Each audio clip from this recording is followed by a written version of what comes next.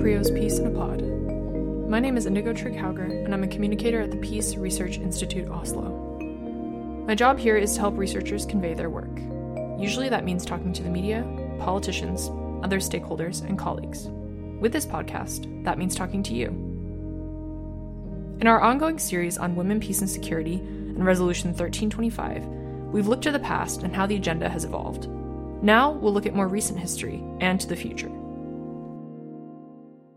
When Sweden was part of the UN Security Council, it pushed a women, peace, and security agenda. Now Norway will be joining the Security Council starting in January 2021. What can a small country like Norway contribute and accomplish in a forum like this? To help answer that question, I'm talking today with Louise Olsen. Louise is a senior researcher at PRIO and coordinator of the Gender Research Group. Her research examines gender equality aspects of armed conflict and its resolution, and explores the normative developments related to gender mainstreaming and the UN Security Council resolutions on women, peace, and security. If you haven't yet listened to episodes 10 and 11, I would recommend doing that first. There you can learn a little bit more about 1325 and how it came to be in my conversation with Torunn Tryggestad, as well as listen to Major General Kristin Lund talk about her career in the Norwegian military and with the UN. Welcome, Louise. Thank you so much for joining me for this episode. We've been doing a podcast series celebrating the UN Security Council Resolution 1325 because it's the 20th anniversary this year. And last week we had a big celebration, which you were also a part of. The last few weeks and months, there's been a lot of activity and debate and celebrations, and Norway especially has been very engaged. Now these celebrations are sort of coming to an end. So I'm just going to start with a question. What do you think some of the results are that came out of this anniversary that could be relevant for research, either research you're doing now or in the future? Have you been inspired by anything maybe? Yeah, I think many things. And then I think before I even start there, let me take like a short step back, just see something, how I also see sort of where we started from, because sometimes I get the question of sort of why aren't we moving along further and why haven't we come further? But I think that when I started working in the late 90s, it was a very limited number of articles published. And also, for example, I did a research review on gender and peacekeeping, and there was like a handful of articles and policy briefs. And what was even more of a challenge back then was that there was limited interest, there was limited access to particularly sex disaggregated data and information, and particularly that was relevant for mainstream research. And also that there was assumptions that women and gender didn't really matter for armed conflicts. So one of my first professors, actually, he really didn't understand at all what I was doing. He came around quite quickly, but it was definitely a challenge back then. But so over the last years, it's sort of the research has basically exploded, and feminist research has really led the way. But now with the increased access, particularly to sex disaggregated data, quantitative studies are really moving quite quickly, sort of testing and developing existing arguments.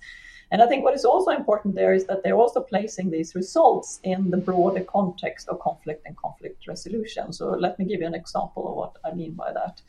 So, for instance, a new data set by Desiree Nilsson and Isak Svensson at Uppsala University, there they have collected a large data set on when and how civil society groups are involved in promoting peace. And this can also allow us then to place the contribution of women's organizations in a larger picture. So what this shows is that women's organizations are active in 50% almost of all resolution efforts involving civil society. Yet, when we look specifically at peace negotiations, then women only hold a seat at 5% of the cases. So it can really give us a sort of the broader overview when we talk about women being excluded, what that means very precisely, and where we could go sort of with more targeted actions.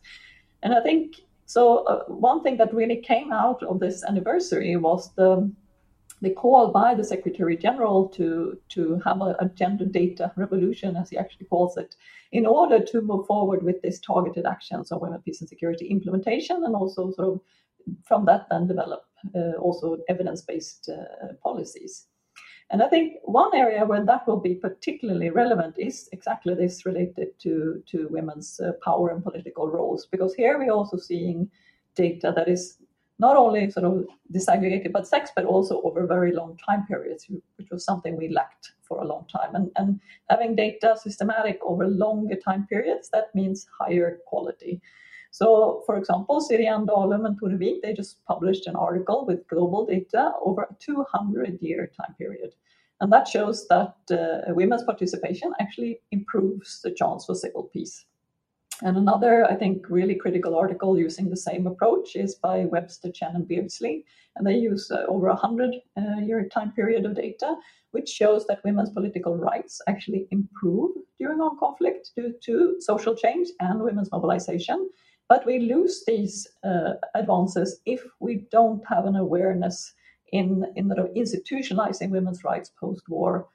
So all the arguments that have come up in Women, Peace and Security, and really sort of emphasizes why these are so critical and what it is that we stand to lose if we don't really take women's participation seriously over time.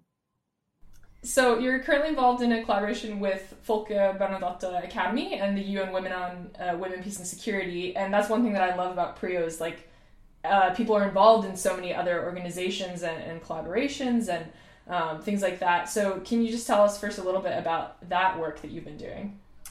Yeah, and I think that really is very much connected to the call for the gender data revolution. I was really, really happy when I heard that, since that's something I worked on for the last 10 years.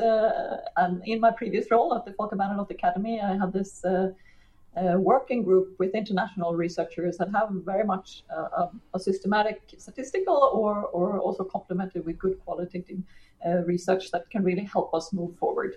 And that included, for example, Ismene Yeselis, but also researchers from PRIO, such as Henrik Udal and Ragnhild Nordås, and also Derek Cohen and Kyle Beardsley, and many other international researchers.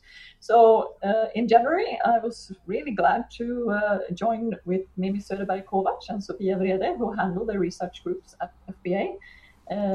So we collaborated with UN Women to do a policy research dialogue in New York on women, peace and security. And as a result of that collaboration, we will soon be publishing a joint policy series, policy briefs, with researchers from the group. So that will include just to have like a commercial once I have do a commercial once I now have the opportunity. For example, to do by Ismene Yeselis on peacekeeping dividends and women's health and education, and also by Jana Krause on gender equality, masculinity, and communal conflict, and also by Jackie True, who used to be a global fellow, or I think is a global fellow here at PRIO, together with Elin Bjarnegård and Erik Melander on masculinity and extremism. I also do a project related, or a brief related to a project I have with Uppsala, but here I collaborate with Marav Yoshi and Josefina Alvarez at the Kroc Institute at the University of Notre Dame, where we focus on the issues related to gender provision implementation. So that's really our commercial. You should keep your eyes open. They will be released in a few weeks. And we really hope they'll then contribute to this gender data revolution. That's awesome. I feel like we could have a podcast episode about every single one of the things that you just mentioned. That's such a dream team of researchers. Absolutely. It's a fantastic. I really, because I've been editing all of them, so I've learned a lot in this process of just sort of really new hot topic data that is coming out. And also the study that I mentioned by Desiree Nilsson and Isak Svensson will also be part of the series. So the whole reason I really wanted to talk to you, and this is, I tend to be a little bit selfish with podcast episodes because I tend to pick things that I'm interested in and everyone else has to listen to them, but was to talk about the Security Council, and specifically women, peace and security agendas in the Security Council in the past with Sweden and now probably with Norway. So you're currently leading a research project on the role of elected members in the Security Council, promoting implementation of resolutions on women, peace, and security. And you've specifically looked at Sweden's experiences. So first, could you start by telling us like how you actually study the role of elected states in the Security Council, but also what could we learn about Sweden's work in the Council, possibly then projecting forward to Norway? Yeah, so the project that you mentioned is the PRIO Uppsala University collaboration that involves co-project leader Angela Mumba Sällström and also then Patty Chang, Torun, and also Peter Wallenstein. So for me, it felt, if I should also get a little bit sentimental, it was actually very fitting to do this at the 20th anniversary period, because it's the first time I actually came into contact both with discussions that was to feed into what was become 1325, and actually with PRIO and Norway's work in this area was a project funded by the Swedish Ministry of Foreign Affairs back in 1999-2000. So there we actually got to collaborate with the UN Department of Peacekeeping Operations in New York to do a research review and to really try to assist the process of developing policy and working with gender in peacekeeping. And this then had a final workshop in Windhoek, where the Windhoek Declaration was adopted, which then Namibia actually took to the UN to get it adopted as a UN policy. And then, of course, as we all know, historically, they went on to lead the open debate and the adoption of Resolution 1325. So it was very interesting to be part of that initial discussion and sort of hear the needs and the frustrations, I would say, of those that were part of really pushing this forward. And in this context, I also met Inger and Torunn for the first time, because they were Norway was equally concerned that we weren't moving forward fast enough on this. So they were just on the way into the council in 2001. So it's sort of the setup and the context for doing this project is actually quite similar. Norway's MFA has also funded this project. So what we do in terms of studying elected members, because now if it early on was a question of states like Sweden and Norway, like pushing the normative development and sort of trying to get momentum, it's very much now a question of moving towards how can we push for more concrete implementation to really translate this into concrete action, which was very much the calling of the 20th celebrations in terms of moving from rhetorics to actual action, as I think the Secretary General said. So what we then tried to do as a starting point was to see what does it mean for an elected state to then try to implement this implementation of WPS in core council business, as Sweden coined it. So the Security Council is, the highest decision-making arena internationally. So they have a very high tempo, high workload. It's a very harsh climate, and they produce two kinds of outcomes. And when you listen to it described in media, for example, it doesn't sound that impressive. They produce words primarily, so resolutions, statements, etc. And they also have to negotiate all of these words. And if you are then an elected member, that means that you are 1 out of 10 elected states. So, your impact on each resolution text will be limited to begin with. And also you will be contending with 5 other states who are in the council permanently, who have the long-term perspective and also have veto powers. So you sort of start from a position where you sort of have to choose your words well, to put it mildly. But if you then manage to actually get action-oriented, concrete language that really targets the core problems in conflict areas around the world, you will actually have an impact on the people in these areas and also have responsibility for the personnel that UN sends out to help assist in these very difficult situations. There's always someone at the receiving end, even if it's words, there's always someone's reality at the receiving end of decisions and non-decisions. So what we're then trying to study is to see, so how do elected states, given the fact that they have a shorter time period, how do they assess opportunities? How do they strategize and maneuver in this really harsh climate in order to move forward in terms of then really getting more concrete language in that they think will help resolve the problems on the ground in areas around the world? So in terms of how Sweden did this, I'm not going to try to do justice to what they did. It was a really intense and a very impressive effort. So let me just give you some preliminary examples of what we have found so far. So first, I think that it demonstrated the importance of building on opportunities. So Sweden came into the council after the 15th anniversary. So there was a need for integration, for better information, civil society briefers. All of that was sort of, the groundwork had been laid for having a joint understanding that was needed. The second thing I think that became very visible in our data, and we have about, 250 hours of interviews and a data set of resolutions of this time period, is also that how credibility and building on one's own profile as an elected member really mattered. And Sweden had a long history, just like Norway, of working on gender equality, both nationally and internationally. And also with the feminist foreign policy, it was very credibly evident, I think, to many states that Sweden really tended to, or wanted to, and intended to push WPS when they were in the council. So it was a credible effort that they put into WPS to begin with.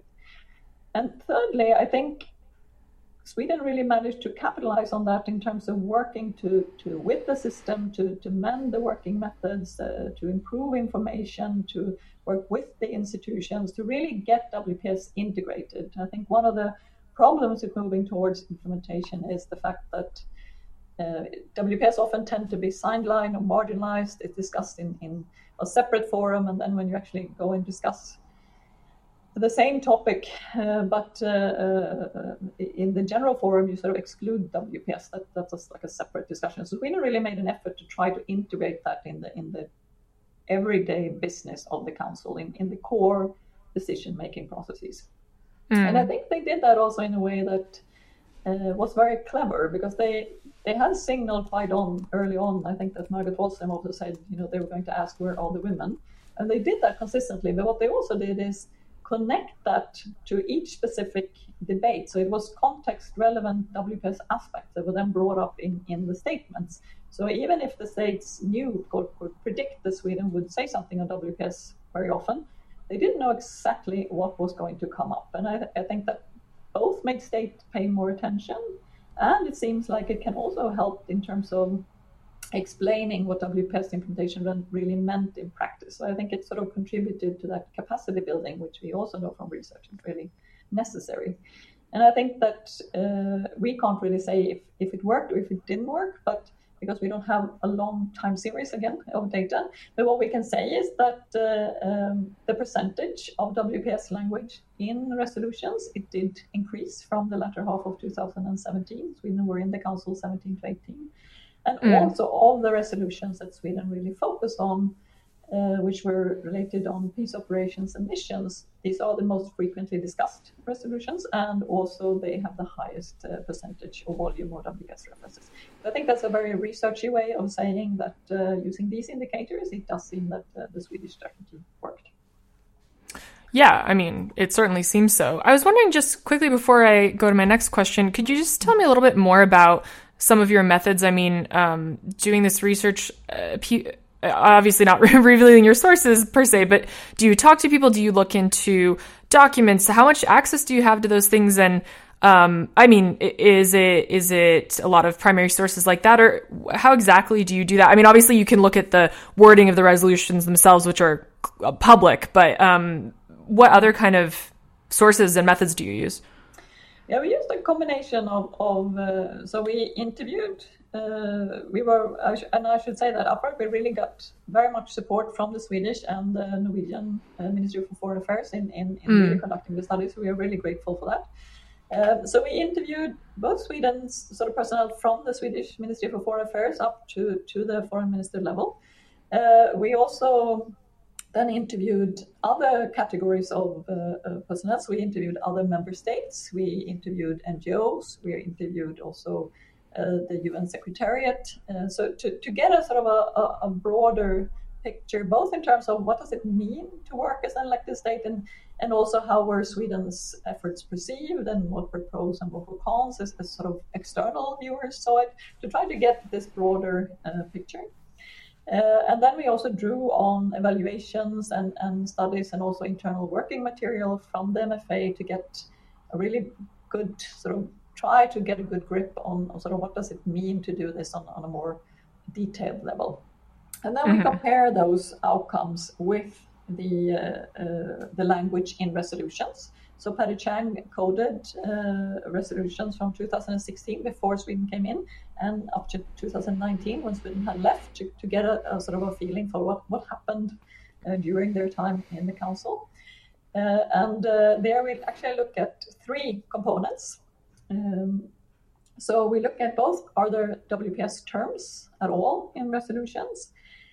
If there are language, is it very generic, or is it more sort of action-oriented? So is it connected to something that, because this is very much also about, so the UN Security Council is like a political arena. And then, of course, you have the Secretariat, which is more like a bureaucratic arena. So they have to translate these political words into action for it actually to have an effect on the ground.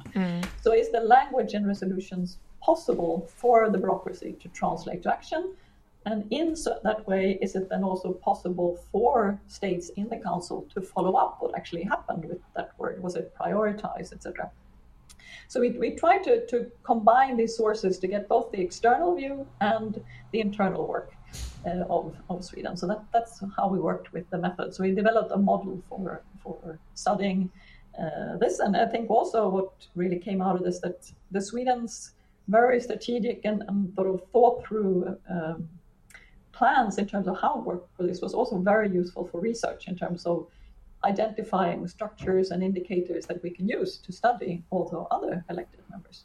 So it was really a very, very interesting project to do. And I was very impressed, I have to say. I know I'm partial because I'm Swedish, but I was very impressed with how they worked. Yeah, I mean, it sounds extremely interesting, and hopefully can give us some indicators toward what Norway could do. So that'll be my next question that I want to ask you is, Norway, of course, will be a member of Security Council starting January 2021. So that's fast approaching. And Norway has clearly stated that it will promote the implementation of Resolution 1325. And we heard that as well last week in the discussion that you were part of as well with Ine Eriksen Søreide, the Norway's foreign minister, and Margot Wallström from Sweden. So kind of two, first of all, amazing politicians, amazing women, meeting to discuss this. And it was obvious that this is extremely important to both of them and important to both Norway and Sweden. So what do you think Norway can do based on the findings from your project? And maybe what do you think we can expect to see? Yeah, I think Norway can do many things, and I'm really looking forward to seeing them in action. I think using our models, if we start with, for example, opportunities, so the 20th anniversary, I think, so both potential for progress that Norway could really capitalize on and support, and I think also potential sort of increased contentions and possible outright battles on WPS. So if we start with the latter, that might sort of be where Norway would need to have a role of sort of preserving what has been achieved, sort of to work with other states to really uphold the current normative framework, is that the battle lines we see now are really being drawn, and they are being drawn in the area of sort of what is their political support for implementation. So the normative framework is extremely broad, but what we are seeing is sort of almost outline limitations in terms of what can then be implemented. So the first that came up was related to sort of sexual rights and reproductive rights, where we clearly saw a struggle starting in 2019. And now with the events that took place during the anniversary, I think what came out there was also sort of attempts at least to limit implementation regarding women's participation, civil society's role, but also related to prevention of sexual violence. So really striking at the very core of the WPS resolutions. So I think Norway, I mean, we're speaking also of profiles. I mean, Norway has a very well-recognized and high-level profile on mediation and negotiation skills, and it might be that those will come in handy in relation to that. In terms of opportunities of progress, I think that the composition of the council have more states perhaps than ever that has really proclaimed that WPS is a core priority. Sumita Basu, in her research, she shows that this is actually a trend, that more and more states really take this as a political priority. And so in addition to Norway and of the incoming members, Mexico, Ireland, and Kenya has all proclaimed that this is part of their priorities. And in addition to that, we also see that permanent members such as the UK and France are also really moving up their positions on this. And with the change in the US administration, it might be that there's quite a strong alliance for moving forward on WPS in the future. So, and I think another thing that really speaks to an area where you could see potential for progress, and where Norway is very well situated to contribute. I think that we're also seeing an increased sort of organizational capacity on how you work with peace and security. So moving towards more action-oriented language, to have dialogues with senior leaders, to make sure that they translate this language into action on the ground, and what their lessons learned are for if this language worked or if it needs to be revised, I think. So, and I think what has also helped in this regard is that many military and police organizations around the world are now also working on WPS and gender equality, which means that they will also have capacity to, even if it's not possible to work towards more action-oriented language because there are so many contentions in the council, it could still be that these organizations are able to turn even more generic language into concrete actions. And there, Norway, which with a very high capacity on WPS, can be a very good partner in discussing and following up on that. So, for example, the Nordic Center on military operations, on gender in military operations, they released a guide on women, peace and security for senior military leadership just last week as well. So I think that those are sort of areas where Norway can really make a very strong contribution. Yeah, and you've touched a little bit on the composition of the council, but just for listeners who don't know, so there are the 5 permanent members: the US, France, the UK, China, and Russia. And then the elected members that Norway will be on the council with are Estonia, Vietnam, Niger, Tunisia, and St. Vincent and the Grenadines, along with Ireland, India, Kenya, and Mexico. Are there any of those countries that stand out to you in terms of partnerships? I think, as I mentioned, Ireland, Mexico, and Kenya are very clear on wanting to move forward on WPS. So I think that would be a key partners, I'm sure.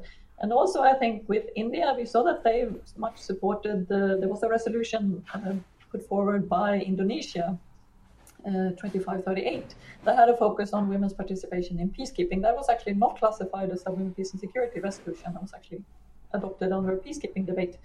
But okay. there India was a very strong supporter on there. So I think there will probably be opportunities to work together on moving forward on women's participation in peacekeeping with India as well. Well, it seems pretty clear from everything you said that Norway certainly can make a difference in the Security Council. I think a lot of people feel very pessimistic when they talk about the Security Council precisely because of the 5 permanent members and their power, but it sounds like Sweden accomplished a lot, and Norway definitely has a way forward. So in conclusion, I just wanted you to think a bit more broadly for me. What do you think are some new ways forward in terms of women, peace, and security, the agenda, the resolution itself, and so on? I mean, both in Norway, but also just internationally. And I know that you're the coordinator of the gender research group. So, how do you see this both in research but also implementation? Well, I think that there were a lot of opportunities and interest and debate that really came out over the 20th anniversary. So I think there are ample opportunities. And I've also been very impressed by how the Centers on Gender, Peace and Security has really shown how our research can contribute to that debate. And I also did a review of research at PRIO when I started as a coordinator. And I think also PRIO can contribute in many ways to many other questions discussed, such as, for example, the WPS index that measure different aspects of gender equality and women's status, and also puts that in the context of security and armed conflict. I think that is a fantastic source. I think that the work that PRIO does on peace agreement implementation, which is an area where we see that there is a lot of emphasis, because even for a long time we focused on negotiations and then managed to get writings on women's rights and sort of so-called gender provisions that focus on sort of promoting gender equality post-war into peace agreements.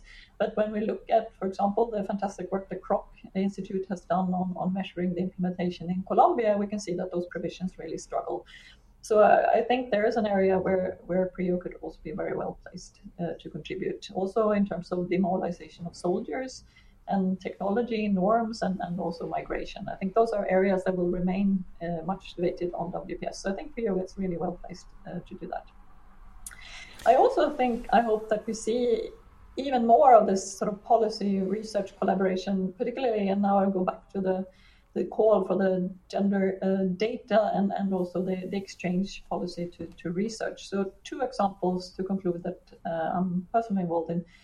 One is a project by DCAF in Geneva, together with Sabrina Karim and Laura Huber at Cornell University, so which is the Measuring Opportunities for Women in Peace Operations project, which is under the ELSI initiative, which Canada instituted, but Norway is a strong supporter of.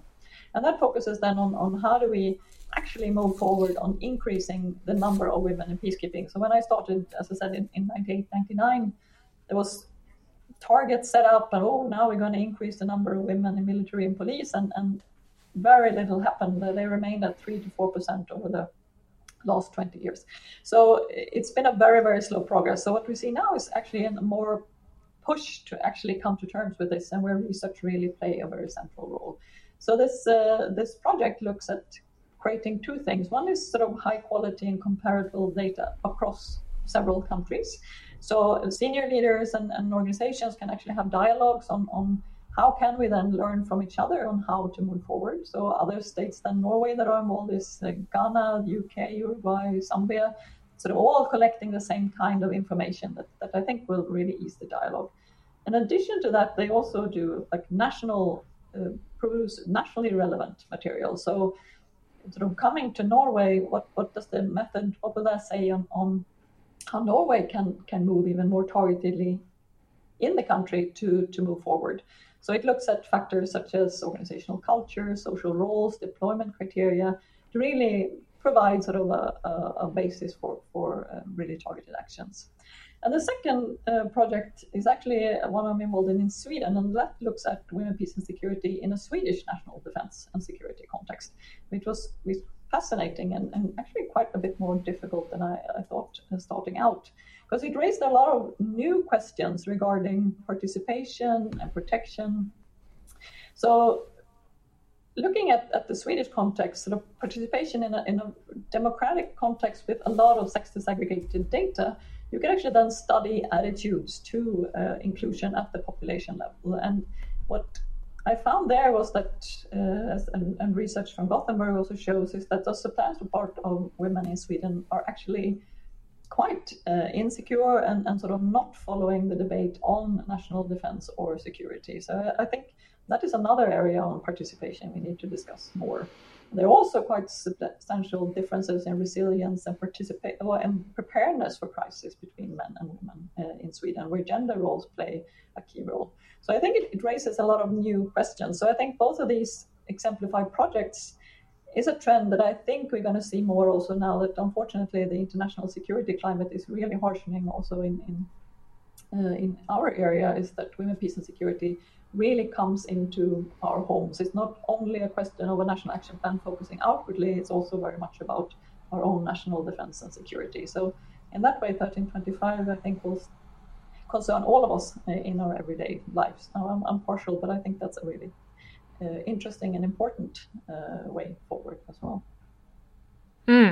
Well, it certainly sounds like although we've made some progress, there's a long ways to go, and I'm looking forward to continuing to see your research and the research with our partners as time goes on, and especially with Norway and the Security Council. Yeah, that will be really, really interesting. I'm also very much looking forward to that.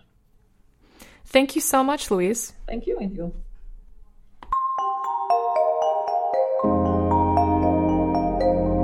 Thanks for picking PRIO's Peace in a Pod. Tune in tomorrow to hear the discussion from our November 9th celebration of 1325 with Louise Olsen, Torunn Tregestad, Ina Eriksen Søreide, and Margot Wallström. This podcast is a production of the Peace Research Institute Oslo, PRIO, located in Norway. For more information, visit prio.org. Editing, recording, and hosting by me, Indigo Trygg-Hauger. Music by Martin Rønnebold.